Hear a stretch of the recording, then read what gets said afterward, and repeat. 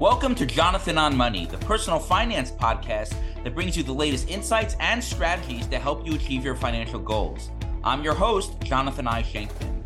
On this podcast, we'll cover everything from investing, financial planning, retirement, and behavioral finance. I'll share advice and practical tips to help you make the most of your money. So whether you're just starting out or looking to take your finances to the next level, Jonathan on Money is here to help. Let's dive into this week's show.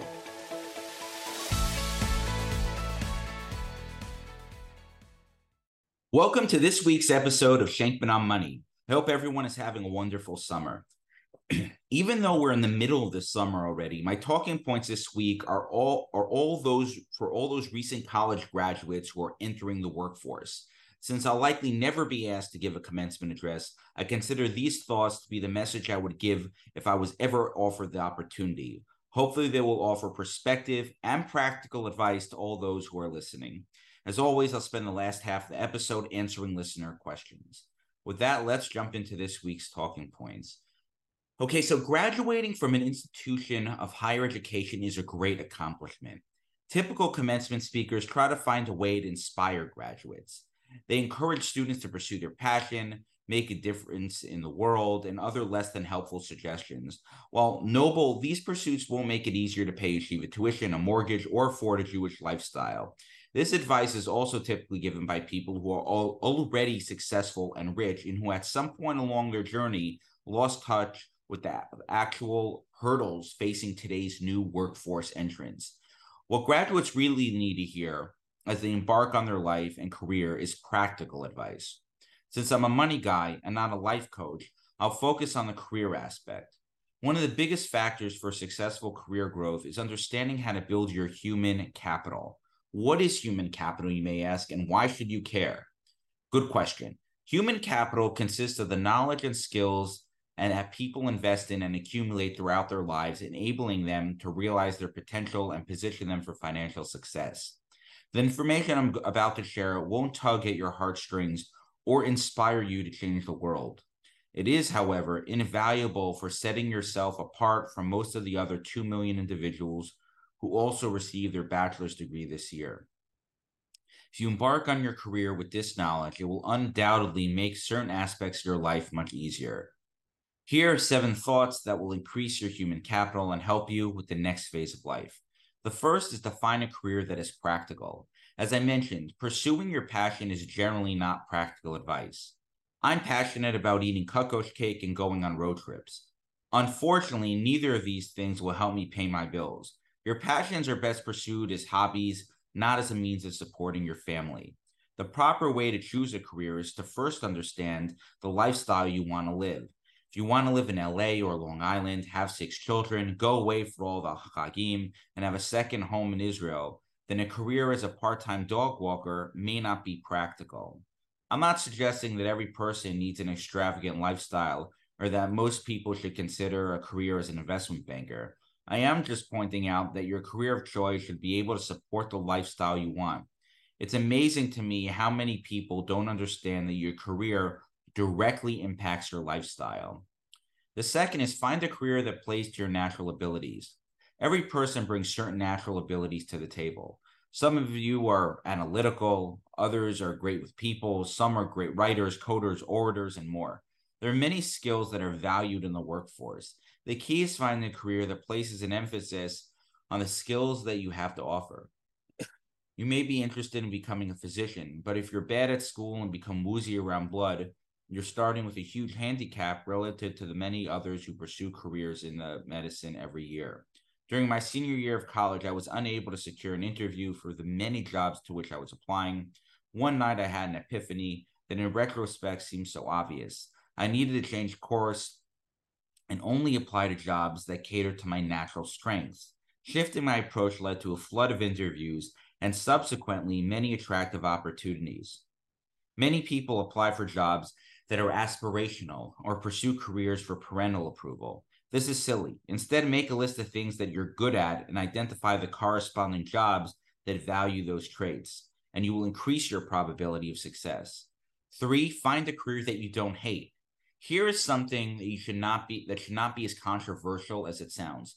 You don't need to love your job. You just need to not hate it. This doesn't seem glamorous, but being realistic about what you can stomach doing every day for 4 decades that will also earn you a sufficient wage is a sensible strategy. At the very start of one's career, there may need to be some trial and error, and that's fine. However, the sooner you can select an industry that is bearable to you, the sooner you can start working towards becoming proficient in that area and ultimately enhancing your earning potential. The fourth is obtain the proper advanced education, credentials, and certifications. The first 3 tips are important initial steps so you can find a career to invest in to build your human capital. Once you do that, the next step is to acquire the proper foundational knowledge to be good at your job. This can come in many forms, including on-the-job training, additional schooling, or other types of certifications. This may be a tough pill to swallow, but most people finishing a 4-year degree in college don't have any real world skills. It may be unpopular to tell new graduates that academia is not the real world unless you're pursuing a career in academia, and you need to develop skills that someone will pay you for. An employer may hire someone based on their future potential and natural abilities. However, if you can demonstrate your willingness to invest in yourself and your career, you may have more opportunities compared to others who are less motivated. It's also worth pointing out that getting additional designations just to have more letters after your name is ill-advised. It's important to understand what advanced designations and education are valued in your line of work and only pursue what is necessary. Going to school just for the sake of going to school is not a good use of time, effort, and money. The fifth is to stick with it. Avoid jumping around frequently to other opportunities. After the first few years of your career, when you're still deciding on the path to take, you need to settle on an industry and plan to stick with it for the long term. Constantly moving around is a big red flag professionally and may ruin your career momentum. The decision to stick with the field will make you an invaluable resource to colleagues, clients, and allow you to develop a reputation of being skilled in your profession. Sticking with something is easier said than done. After all, the grass is always greener in another job. The reality is every career has its pros and cons that are not always apparent to the outside observer. You will have speed bumps along the way to your success, but they are usually temporary. The ability to persevere through them will usually position you for more opportunities, responsibilities, and higher earnings in the future. 6, play the long game. Never make short-term business decisions at the expense of long-term success. This advice may come in many forms, whether it's trying to reach a near-term goal, sales quota, or anything else. Success is developed by playing the long game, developing long-lasting relationships, establishing trust, and creating a stellar reputation. This takes decades to build, but will pay enormous dividends in any line of work. Honestly, trustworthiness and doing what's best for your client should be valued above all else and allow you to have a career that you're proud of. The short-term accolades are just distractions and should be treated as such. And finally, number 7 is hang up your own shingle. At some point in your professional life, you may come to the realization that you can't reach your full potential as part of a larger organization. After years of working for the man, accumulating your human capital of skills, experience, relationships, if you have the entrepreneurial drive, and then hang up your own shingle. Starting your own business is not for everybody. In fact, I would say that it's not for most people. However, for those who have what it takes and the desire, it's the best way to reach your maximum earnings and professional potential. As a business owner, you set the vision of your firm, select your clients, and build something that you may be able to sell for a multiple of your company revenue at a future date. From a lifestyle perspective, after the initial challenges of getting up and running, owning a business will allow you to have more control over your schedule and life. You don't report to any superior. You are the boss, so you make the rules for how you want to run your business and live your life. At some point down the road, many of you will come to the realization that this freedom is the ultimate goal that everybody wants to achieve. Starting your own business, starting your own enterprise is one way to do that. It's important for recent graduates to understand that this is just the beginning of your journey. The race is long, and in the end, it is only against yourself. Spending the time and money today to invest in your decisions, education, training, values, and building your human capital will set the trajectory for the rest of your life, and you should plan accordingly. Okay, those are my talking points for this week. As a reminder, you can be notified of my recent articles, webinars, and all the other work I put out by subscribing to my free monthly newsletter at shankmanwealth.com/newsletter. Now for this week's quote, sticking with the theme of practical life lessons for recent graduates. This week's quote is from Mark Twain, who said, "The secret of getting ahead is getting started. The secret to getting started is breaking your complex, overwhelming tasks into small, manageable tasks and then starting on the first one." I'm a big fan of practical advice, and this quote falls into that category. Whatever you want to accomplish, whether it's becoming a physician, becoming a multimillionaire, writing a book, becoming a world-renowned speaker, or anything else, the first step is to success is to simply get started. And while the goal may seem unattainable, what you will notice with any worthwhile endeavor is that it can be broken down into small, manageable steps, and then it becomes much more feasible. I remember years ago, I did a 100-mile bike ride. At mile 72, there was a 9-mile climb. That is 9 miles straight of uphill biking when you are already exhausted, and the task seemed unattainable, and I felt like I was going to pass out. I was physically fit enough to complete the ride, but psychologically it was challenging. What I realized is if I just kept my eyes focused a few feet in front of me and not look all the way up the hill, the ride was much more manageable and achievable. Obviously, I completed that ride, and the next year when I did the race, getting through those 9 miles with that mindset ahead of me made it a lot easier. And similarly, break the task down to small steps and just focus the step right ahead of you, and you'll be able to do it. With investing, this is especially important. The first step is becoming a multimillionaire, is to start saving a little each paycheck. Then it's to invest that money prudently. If you do that year in and year out for years, you will achieve your goal. Now let's jump into this week's financial shilas questions. If you do have a question, feel free to submit it to me at jonathan@shankmanwealth.com, and it may be answered in a future episode. Okay, first question. Is it ever financially prudent to get premium gas? Well, this is a common misconception people have. I'm not actually a petroleum engineer. I'm a financial advisor. So I can't speak to the merits of petroleum for premium gas versus regular.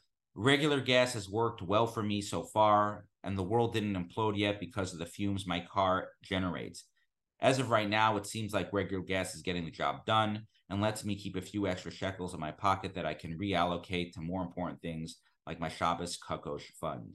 What's the optimal amount of times a year to do a portfolio rebalance?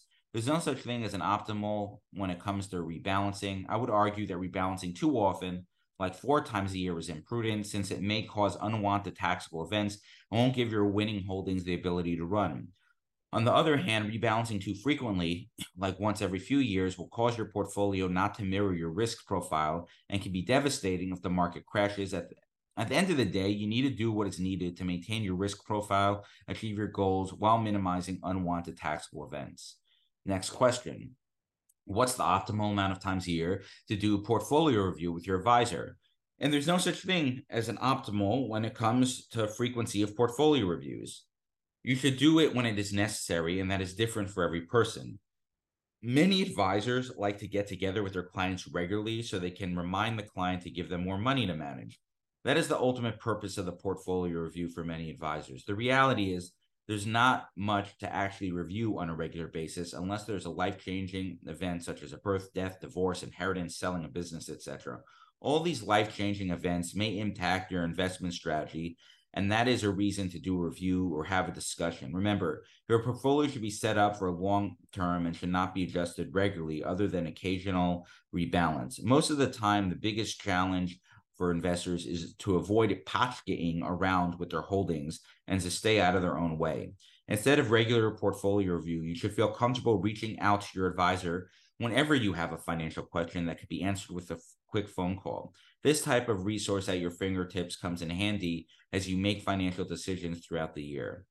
How can a stay-at-home spouse create their own retirement account and allow it to grow tax-free like a 401k? Obviously, it's funded from the working spouse's income, but is there a way to do it? Yes, there is. First, congrats on your success on being a one-income household. That is not exactly common these days with how expensive life has become. In terms of your question, you can open up a spousal IRA and have the stay-at-home spouse deposit money based on your income. The funds will grow tax-free. You're limited in terms of how much money can be deposited every year to $6,500, which does increase over time with inflation. But added on a regular basis for 30 years and invested the right way, it will add up to a meaningful amount of money, even at $6,500. Another option is if you have a consulting business with income of some kind, and you could put your spouse on payroll and have them do some type of tasks that are not overly time consuming. She can be eligible for a retirement account and contribute against the income she makes to a SEP, simple, or some other type of account of that nature. This may be more involved to set up, but if you have income outside your employer, it may be worth considering. Next question is, I won a lawsuit. Can I contribute my settlement towards a retirement account? No, it's not earned income. Only earned income from employment can be used to contribute to a retirement account. Similarly, dividend income is also not earned income and can't be contributed to a retirement account either. If you do want to simulate the tax-free growth, annuities may be an option, but those can be expensive and cumbersome, so do your due diligence before purchasing one. How are UTMA accounts taxed? Money placed in an UGMA or UTMA account is owned by the child, so earnings are generally taxed at the child's tax rate, which is usually lower than the parents'. The way it works is up to $1,050 in earnings tax-free. The next $1,000 and $1,050 is taxable at the child's tax rate. Any earnings over $2,100 taxed at the parent's tax rate. Like with many tax-related questions, don't let the tax tail wave the investment dog. UTMA accounts are a nice way to set aside funds for your kids to start their life with. While setting aside for your kids should rank lower on your list of financial parties compared to retirement planning as an example, it's still a worthwhile goal and one that should be considered regardless of tax implications, assuming you have the means to do so. With ever skyrocketing housing prices, one way to use these funds is to help your kids with an eventual down payment for a home. Next question. I was an independent contractor and had a solid 401k. I moved to a W-2 job. My question is, what do I do with my solo 401k? Should I move it to my new employer's 401k? Your solo 401k is tied to your business. Even if you're not making much money from your business anymore, your 401k is still connected to your old business, so you don't need to shut it down.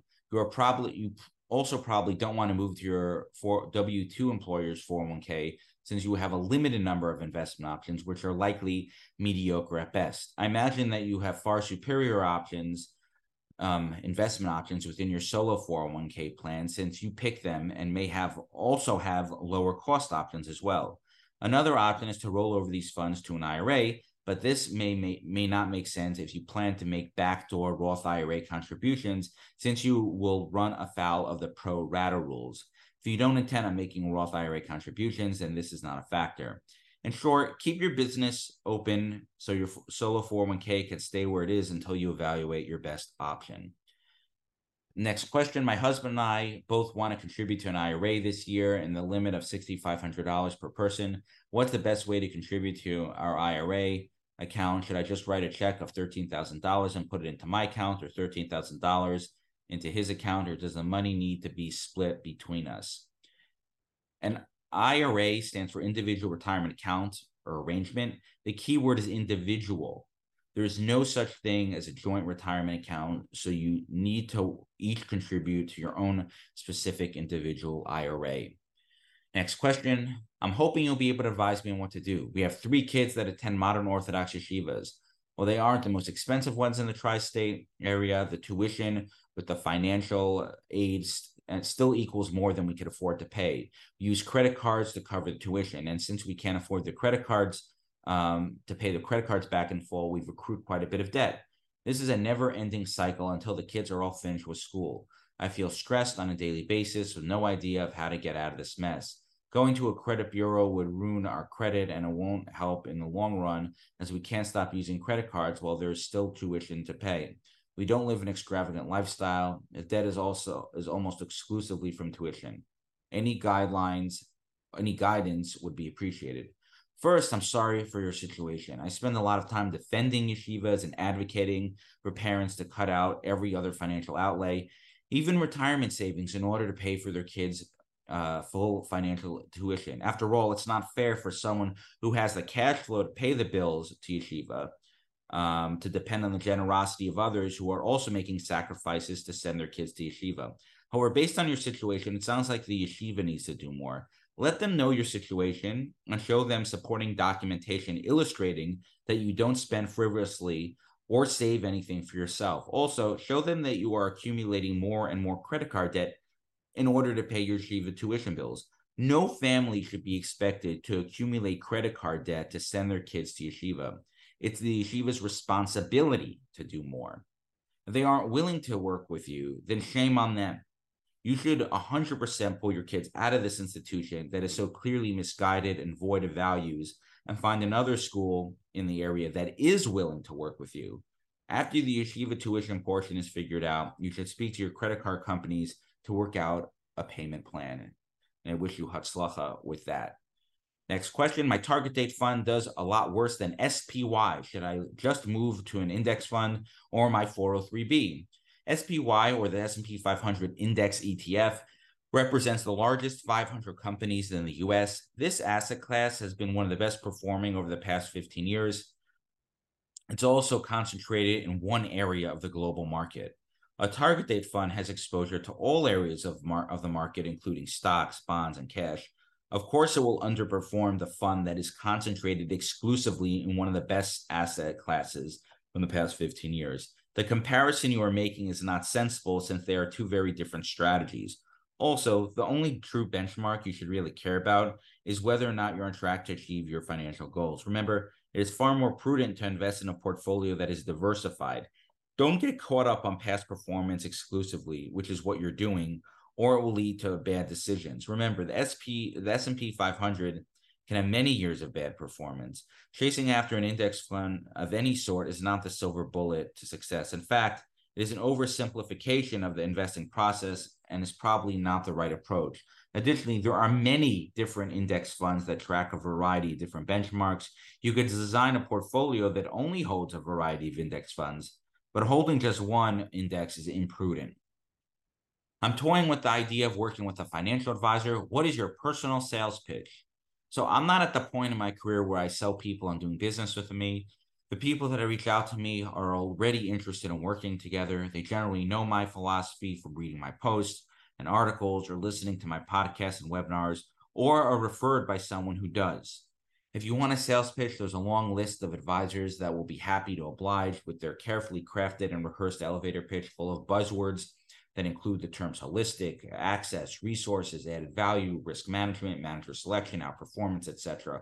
All those phrases are nonsense, so you should be hesitant to work with anyone who uses those phrases or ask more follow-up questions. Most sales pitches don't actually differentiate these advisors at all, and you should do the legwork to find someone who will understand your situation and can offer the proper solution for your specific needs. And I wish you the best of luck with that.